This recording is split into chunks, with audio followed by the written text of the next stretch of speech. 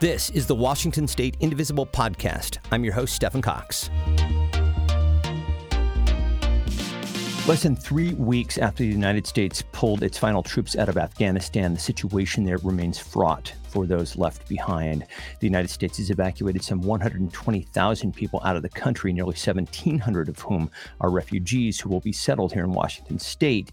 But the effort to evacuate those who are still under threat from the Taliban government continues. And we have two of our dear friends here to talk about the work they've been doing and about how you can help. Anil Afzali is the executive director of the American Muslim Empowerment Network at the Muslim Association of Puget Sound, or MAPS AMEN. Hello, Anil. How are you? Hello there, Stephen. Thank you for having me. It has been a traumatizing and tragic time, to say the least. You know, I always love seeing you, of course, but I wish it could be under better circumstances. And Chris Franco is also with us. He is an Afghanistan combat veteran and is also director of military and veterans affairs with the Truman National Security Project. Chris, how are you, man? I'm doing all right, Stefan. Appreciate you having us. It is, to Neil's point, it's been a brutal last month or so in particular, and just appreciate you covering this. Well, I think it's something that absolutely needs to be talked about. And I think we want to go some places that other news sources may not be covering, particularly what the situation is really like on the ground. Because I know both of you have been doing so much work there. But before we get into that, Neil, I just want to ask you bluntly, what are your thoughts about the way that the U.S. handled the withdrawal? I think it was an absolute failure. A significant failure that's going to have continuing repercussions and harm. And it was really handled in a way, the evacuation, the withdrawal, I should say, was handled in a way that reflected simply either incompetence and or a callous disregard for the lives, safety, and well-being of the people of Afghanistan. And I say that I myself am Afghan American. I have a family in Kabul who I'm trying to currently find ways to evacuate. And there are so many in the Afghan American community who have family and friends and loved ones who are now at grave danger because of the way that the U.S. executed the withdrawal. And I say that despite the fact that I'm against these forever wars, I'm against the military-industrial complex, I'm against imperialism and invasion of foreign lands. I, of course, abhor the trillions of dollars that we wasted in the war in Afghanistan for 20 years, and which we really gave as a gift to the defense contractors, U.S. defense contractors. So, of course, I want an end to all of that. At the same time, the way this was handled, the withdrawal, the way it was handled, absolutely deserves the harshest of criticism and condemnation. First and foremost, I will say that we will return to the subject of your family because we share the concern, of course. Chris, I know that this is bringing up a lot of things for you as somebody who serves. I just want to give you the space also to talk about how you're feeling about the withdrawal and the situation in general. Yeah, I mean, I couldn't agree more with Anila. As someone that served in the war in Afghanistan and really fighting alongside our Afghan brothers and sisters out there who were promised the opportunity to come here through a special government visa through their service and putting themselves and their families at risk of doing so, it has been appalling. Absolutely appalling and deeply disappointing and frustrating to watch our government utterly fail to come up with a sound plan to, at a bare minimum, ensure the safe evacuation of our allies, of our own personnel. We had 20 years. This is our nation's longest war. We had 20 years to get a semblance of a plan. And I was just a company grade officer, and we were taught the backwards plan with the end in mind. And that end in mind should have absolutely included ensuring that everybody that put themselves and their families at risk to help us and keep us safe and assist us with our mission was evacuated, and that just simply did not happen. I'm grateful for the 120,000 souls that we're able to get out of Afghanistan, but we still have many more that need to get out, and so many that have been promised the opportunity to build a better life here. That those promises were not honored, and we have to do better as a government. We should have learned from previous wars to make sure that this didn't happen, but the fact that it has happened is something that we need to sit with as a country, and we need to own, and we need to do everything in our power to make it right. As I mentioned earlier, we're going to talk about some of the ways that we're going to be working, that I know both of you are working to evacuate people. But we do want to get a sense of what's going on the ground there, because I know both of you have been in contact with people there. Neil, of course, you with your family. What can you tell us about the situation in Afghanistan right now? Sure, it's a terrifying time. People are, of course, concerned about the Taliban, which is now back in control, back in power. They are far more powerful today than they were 20 years ago, thanks in part to the billions of dollars of military equipment that we left behind, that the U.S. left behind, including biometric information and more. And these are now in the hands of the Taliban. And we have heard on the ground reports of the Taliban going to various districts, going door to door, questioning people, interrogations, beatings, people being flogged, people being abused. Women, of course, in particular, have borne the brunt of some of the discrimination and targeting by the Taliban. And in fact, just today, there's been reports about the Taliban shutting down the Women's Affairs Ministry and replacing it with a department that previously was used to really perpetuate abuses against the people of Afghanistan. So that is something that's happening, that just happened today. And again, the threats, the social media threats that people are even facing, the fact that WhatsApp and other programs have been compromised makes it really difficult to communicate safely. You have to be careful with everything you do and try in terms of even sharing information. There's a lot of misinformation out there as well that's circulating, so it's hard to decipher or determine what's true or what's not. And there's just a real difference in the rhetoric of the Taliban and the Taliban leaders versus the reality on the ground, or some of their promises versus the actual policies that we are seeing in place.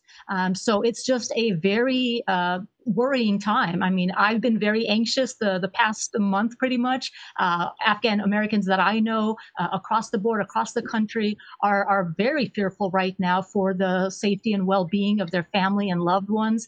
It has been traumatizing just to see this and not to even be able to help. And even watching that August 31st deadline, that alone, watching that the window close, the opportunity for people who were in danger, their opportunity, their window of opportunity closing, that was really terrifying to watch.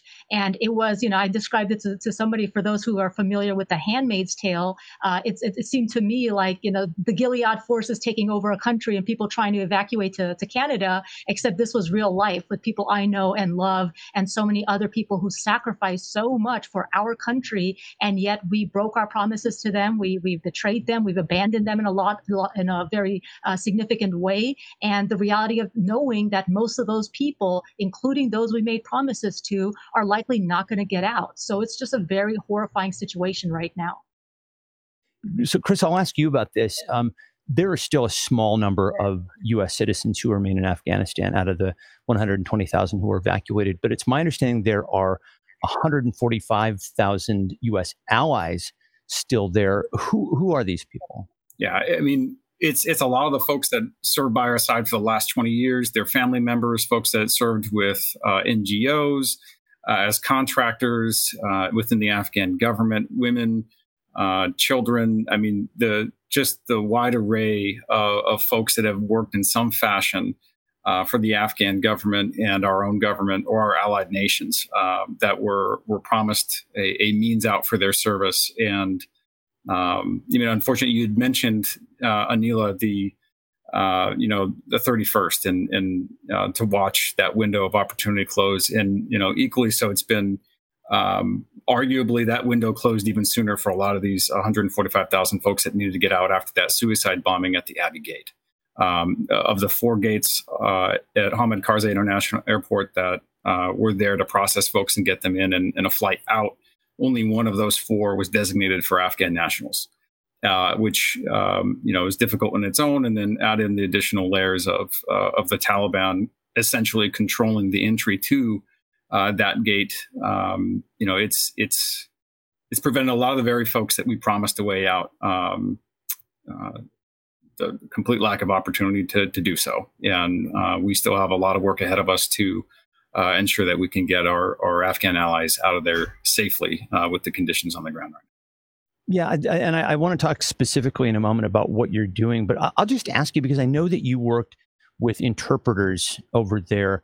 It just seems astonishing to me that the interpreters specifically are the ones who seem like they would be most in danger in this particular situation, and they got no information or very little information ahead of time from the U.S. government. Is that correct? Yeah, that's correct. I think that's one of the most frustrating elements about this evacuation and the plan or lack thereof is so many of the folks that were promised a way out and to honor their service had quite literally no formal communication from our government about the evacuation, what's needed, guidance. Even now, that's the case for a great many folks. If it wasn't for veterans or others that have maintained contact with their Afghan brothers and sisters on the ground, a lot of folks would have had absolutely no guidance, no information, no one to walk through and talk through what's going on with them from that perspective.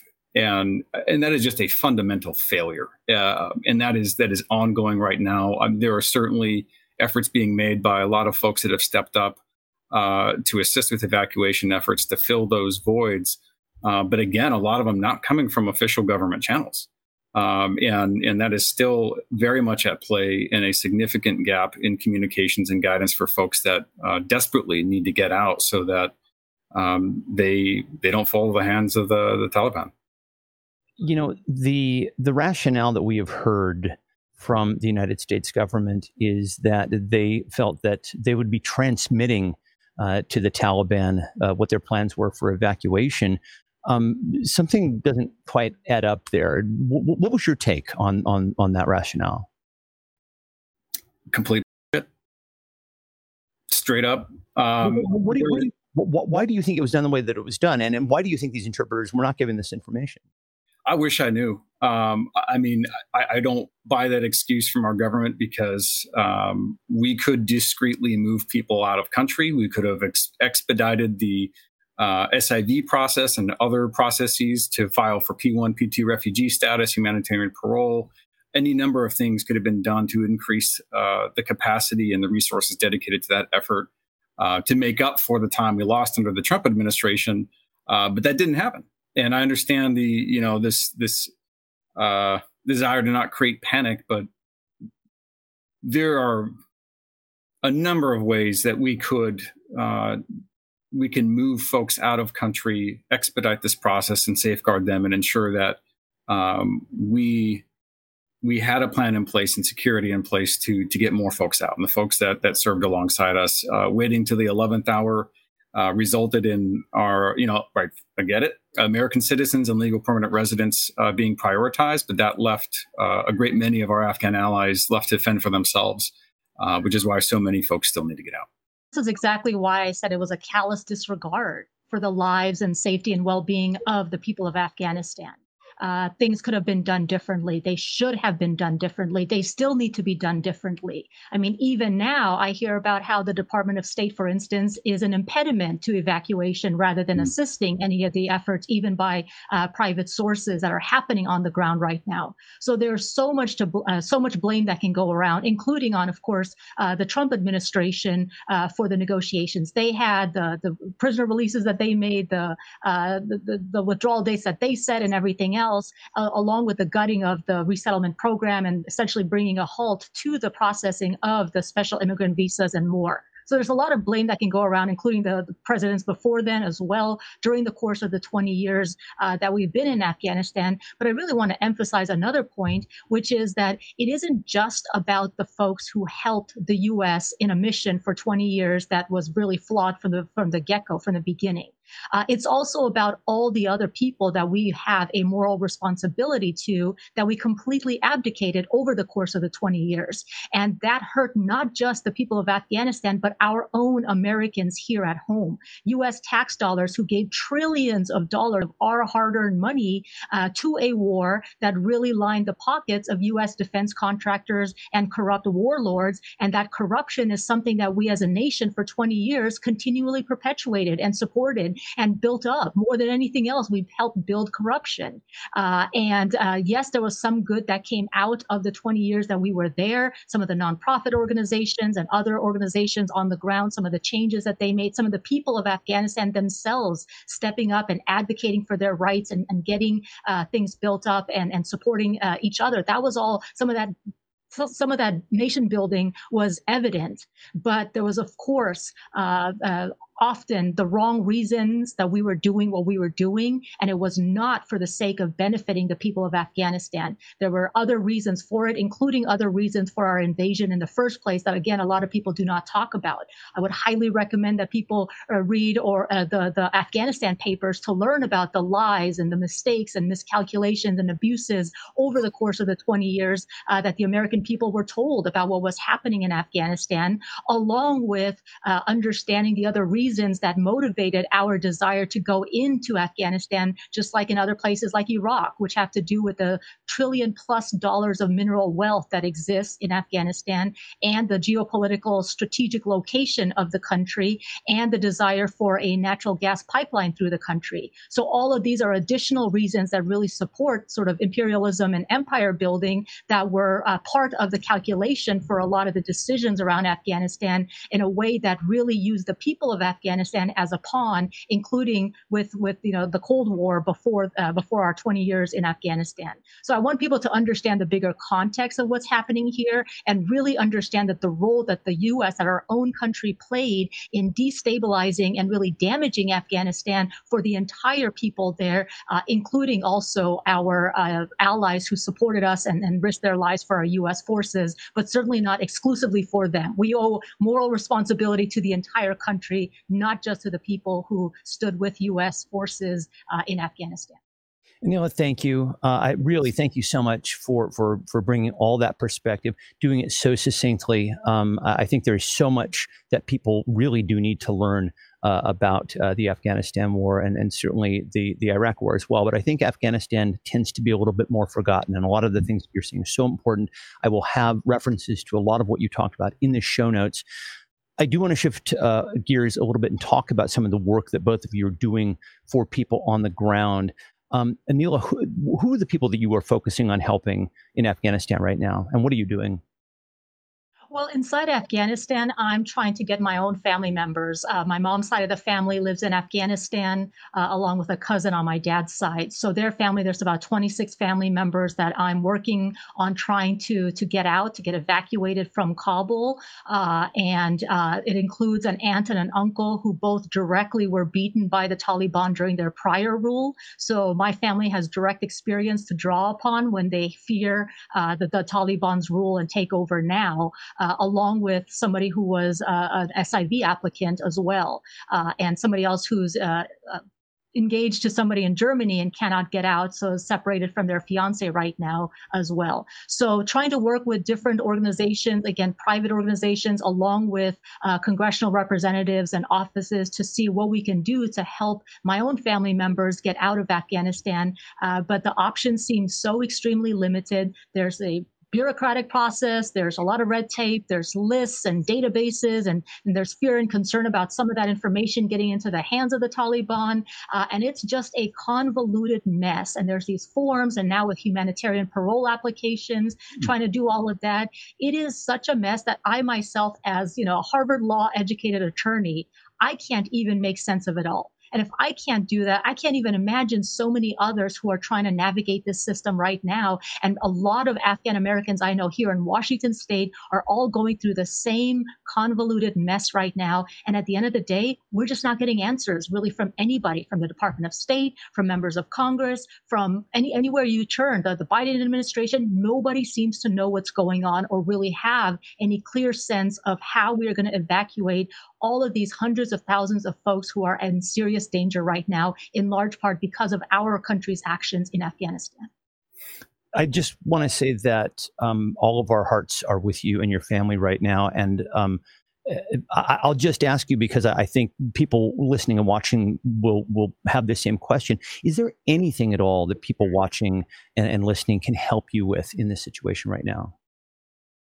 Absolutely. I've gotten a lot of support, of course, in the form of prayers and supportive messages and everything. But in terms of real work on the ground, there's a lot of people who need assistance with filing the humanitarian parole applications. So volunteer attorneys can step up and help with that. There are sponsors needed who can submit basically financial forms that that support the application for humanitarian parole. A lot of people need that. There's specific support with the fees. The fees are $575 per person. So for my family of about 26 people, that comes close to $15,000 just to apply for something where the chance of even getting it is so extremely slim. And all of these are barriers to entry, basically, for even getting considered for potential evacuation. So those are sort of, financial help, legal help, support with signing up as financial sponsors. All of those are ways that people who are facing the situation of having family and friends in Afghanistan could definitely benefit from. And I know there's plenty more that people can do with the incoming Afghan families here in Washington State that we'll get to soon as well. Yeah, we'll get to that in just a moment. And I will speak to you as soon as we're done here and make sure that we have all of those resources in the show notes for folks to check out. Chris, I want to talk about some of your work because I know that this has been ongoing since basically right before the evacuation was happening. Tell us a little bit about some of the work that you've been doing, and also if there are things that people can be doing to help you as well. Yeah. I mean, it initially started just keeping in contact with my Afghan brothers, before the withdrawal. And then as things just quickly fell apart in Afghanistan, just working through the Truman National Security Project and other organizations of folks that stepped up to fill that gap we mentioned before of the government not pushing out any formal guidance or communication to folks that needed out, and kind of serving in that role of guiding them along which gates to go to, what they need to, what kind of paperwork, the security situation on the ground, and that work is still ongoing, and unfortunately, been unsuccessful, been able to get my Afghan brothers and their families out, and that's unfortunately true of tens of thousands of others and other veterans that are trying to help in this similar capacity, and I mean, this work is going to be ongoing. And to Anila's point, there's a lot of work to be done with respect to the humanitarian parole packets and the paperwork that needs to be done to give folks a chance.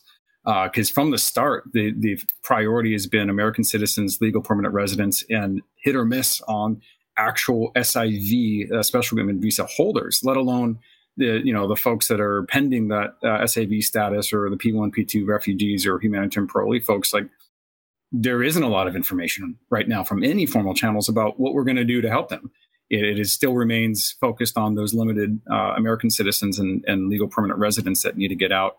And the best way to help right now, honestly, to step up, like Anila said, and helping out with the paperwork that needs to get done to give folks a chance to get out. Because we're kind of in a catch-22 situation right here where some folks require some form of status to be able to get on a flight or to have the means to travel outside of the country safely, to be able to come here. And it's a really difficult place to be in. So I hope folks really consider to lean into the resources that Anila is going to be providing to help out, to sign up and get the resettlement right.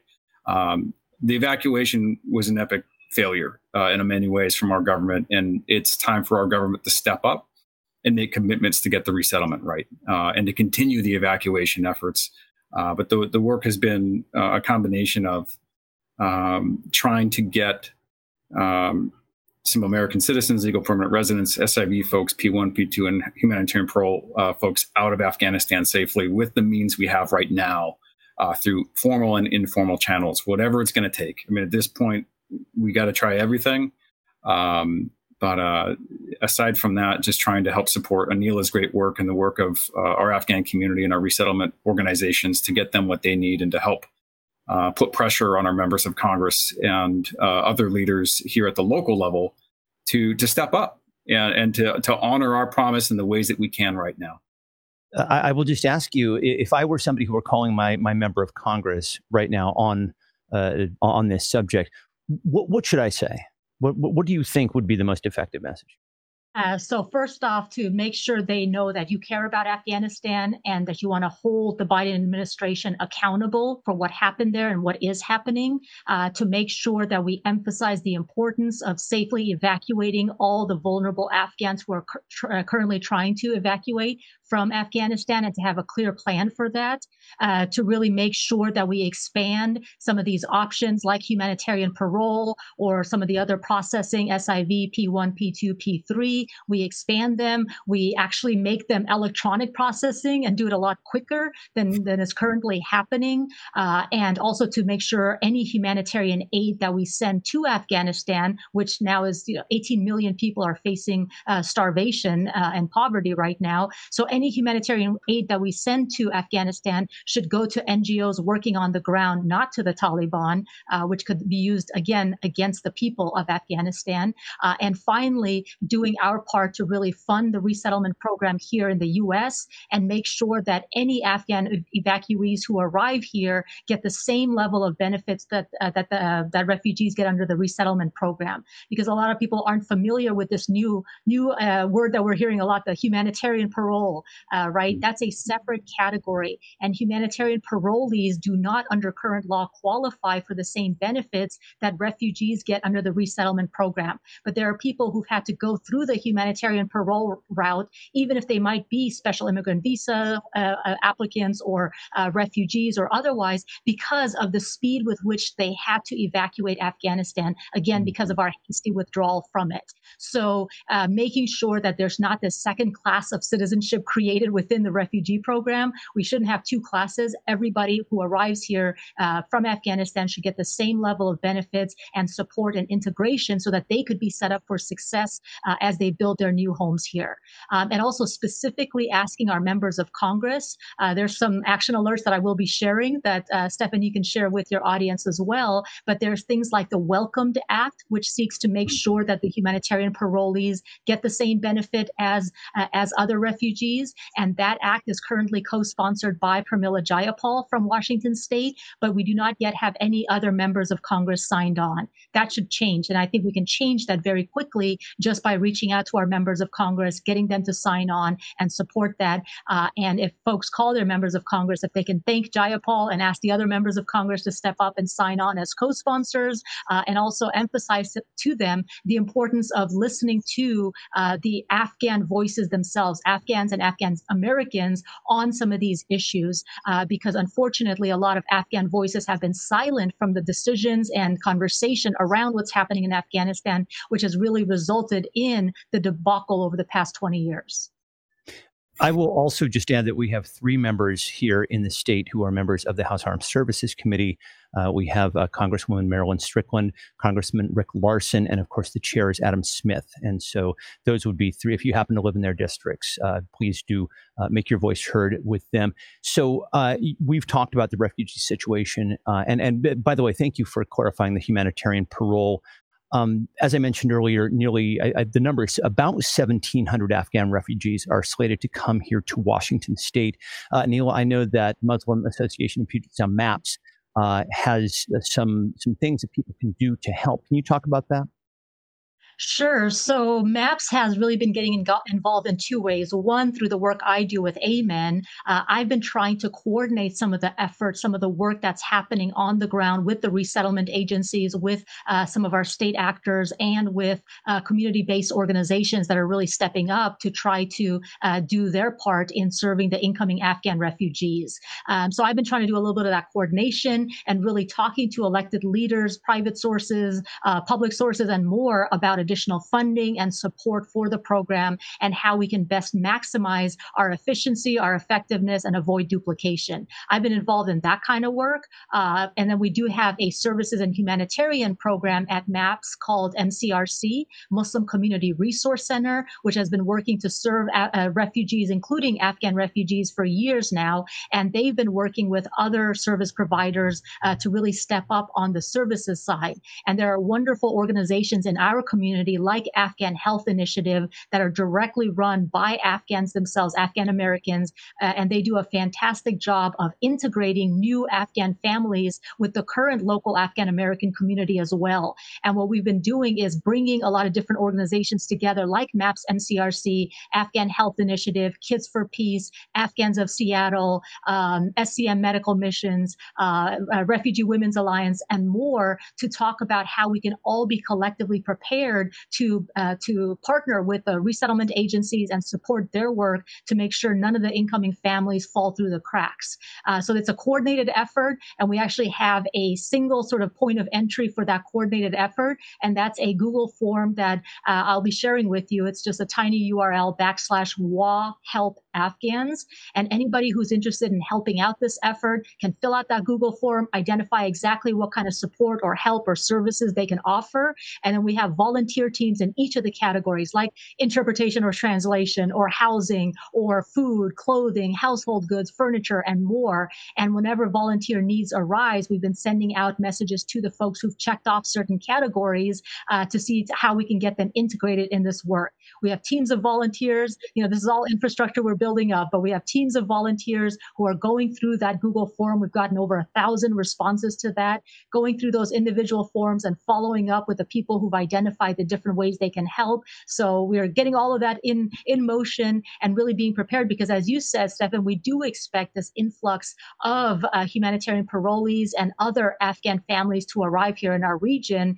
And every single one of us can step up and do our part, because these are the fortunate few who made it. There are so many who didn't make it. These are the tiny portion that did. The very least we can do is welcome them with open arms and really step up and do our part to rise to this challenge and bring something positive coming out of, again, a really bad situation. But it's encouraging to see bipartisan support right now for welcoming and helping Afghan refugees. And I hope that continues despite some of the xenophobia that we've already seen as well. I was going to ask about that, and I think we, particularly those of us on the progressive left, have a lot of work to do here in terms of keeping the message very positive about the people who are going to be coming to this country. Chris, before we go, I know that as somebody who served, and we all at this point, I think, over a war that stretched 20 years, we know somebody who has served in Afghanistan. And that people are hurting right now. I'm sure that vets are hurting right now, and that you are. What can we do to support your fellow vets, and you? Yeah, no, I appreciate that. Honestly, I think it's twofold. One, help us honor the promise. Help us make good on our word as a country and give meaning to what we did in Afghanistan, and sign up on the resources that Anila is going to provide, and step up and do what you can to help. I mean, in 20 years of war, you'd mentioned it before, this was really a war on the back burner and out of the minds of so many of the American people. And in a lot of ways, it's moving back that direction in light of, these unfolding crises and atrocities. Please help do your part to make this right and to fulfill our promise and to make whatever good we can out of our nation's longest war by helping out the Afghan people. And then specifically for veterans, I mean, it's been brutal.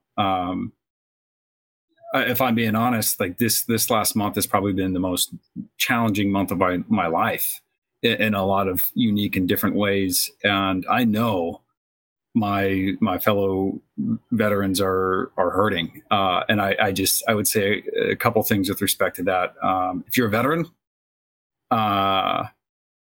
talk about what's going on. Lean on each other, lean on the folks that you served with, family, friends, and don't hold this in. That leads to unfortunate things. And it's okay to get help. The stigma of being, weak if you're looking for help is just bullshit. And it's harmful, and it's cost the lives of way too many of our fellow veterans who have taken their lives or have gone down other paths that are harmful to themselves or their families. If folks want to help the veteran community, check in with folks that have served. ask them about their experiences and what they're going through right now, and listen, and then act to help make this right, with the resettlement efforts in particular. But this is an opportunity for our country to really sit with this war and to sit with the lies and the failings and the things that we need to learn from our nation's longest war and ensure that this never happens again. And I guess as a veteran of this war, I ask that of folks. Don't be afraid. Like, dive in and really sit with what has happened over these last 20 years and ensure that we have leaders that will make sure that if we send folks into harm's way, that it's for the right reasons, that we hold our leaders accountable and ensure that there's some transparency about what we're doing in the wars that we're engaging in, and that we actually take our lessons learned and do something with them.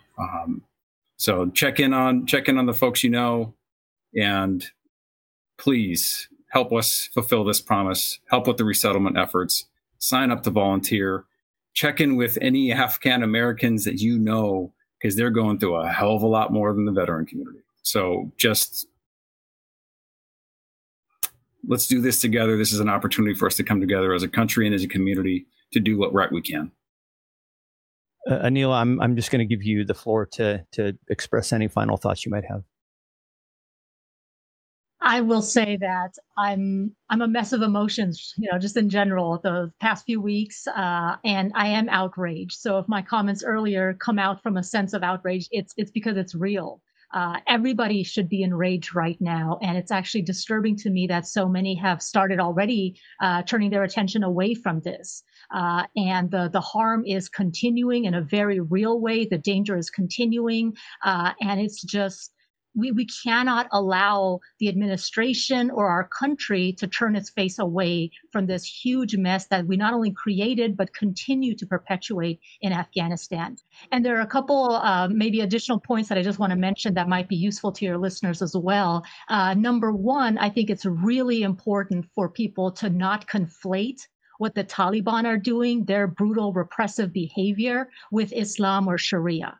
That's something that has happened, and already you're seeing that. And that directly contributes to anti-Muslim sentiment in our country and xenophobia and more. So I really encourage people to understand the difference. And I'll share a link about that as well. But it's so critical for us to not make comments that really perpetuate Islamophobia in our efforts to sort of condemn what the Taliban is doing or other groups like them. That's number one. And then number two, in our country in so many ways did abandon and betray the people of Afghanistan. But I hope that we, the people, the American people, those that in whom I have faith and trust on something like this, I hope we will not turn away and forget the people of Afghanistan or Afghanistan itself and what we did to the country. I think it's incumbent upon all of us to learn more, to read more about exactly what happened for the reason that Chris mentioned. We have to make sure it never happens again. And, after 9/11, we talked about never forgetting 9/11. And of course, we remember the victims of 9/11, and we will continue to do so.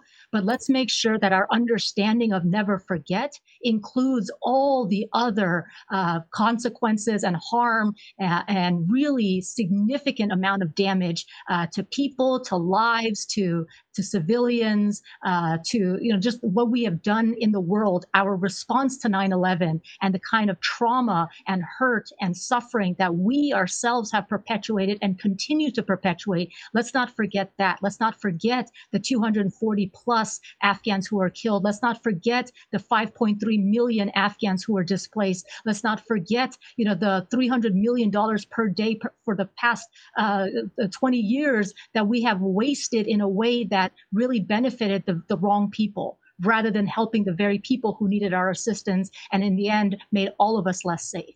So I hope our notions of never forgetting expand beyond just the immediate victims, the people that we grieved, that we lost here in America, to include all the others, including just the government today here in the U.S. Admitted the final drone strike that we had in Afghanistan, our parting gift as we were withdrawing, of killing 10 civilians, including 7 children. Let's not forget those lives either.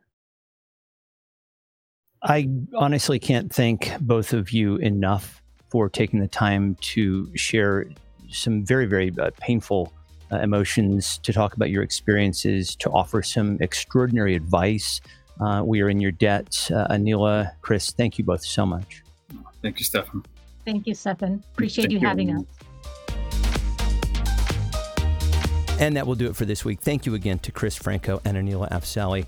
The Washington State Indivisible podcast is a production of Get Creative Inc. and is part of the Demcast family of podcasts. Learn more about Demcast at demcastusa.com. The website for the show is indivisiblepodcast.org, and the email address is indivisiblepodcast@gmail.com. Special thanks to Lori Colwell. And as always, my thanks to you for listening. We'll talk to you next time. Bye.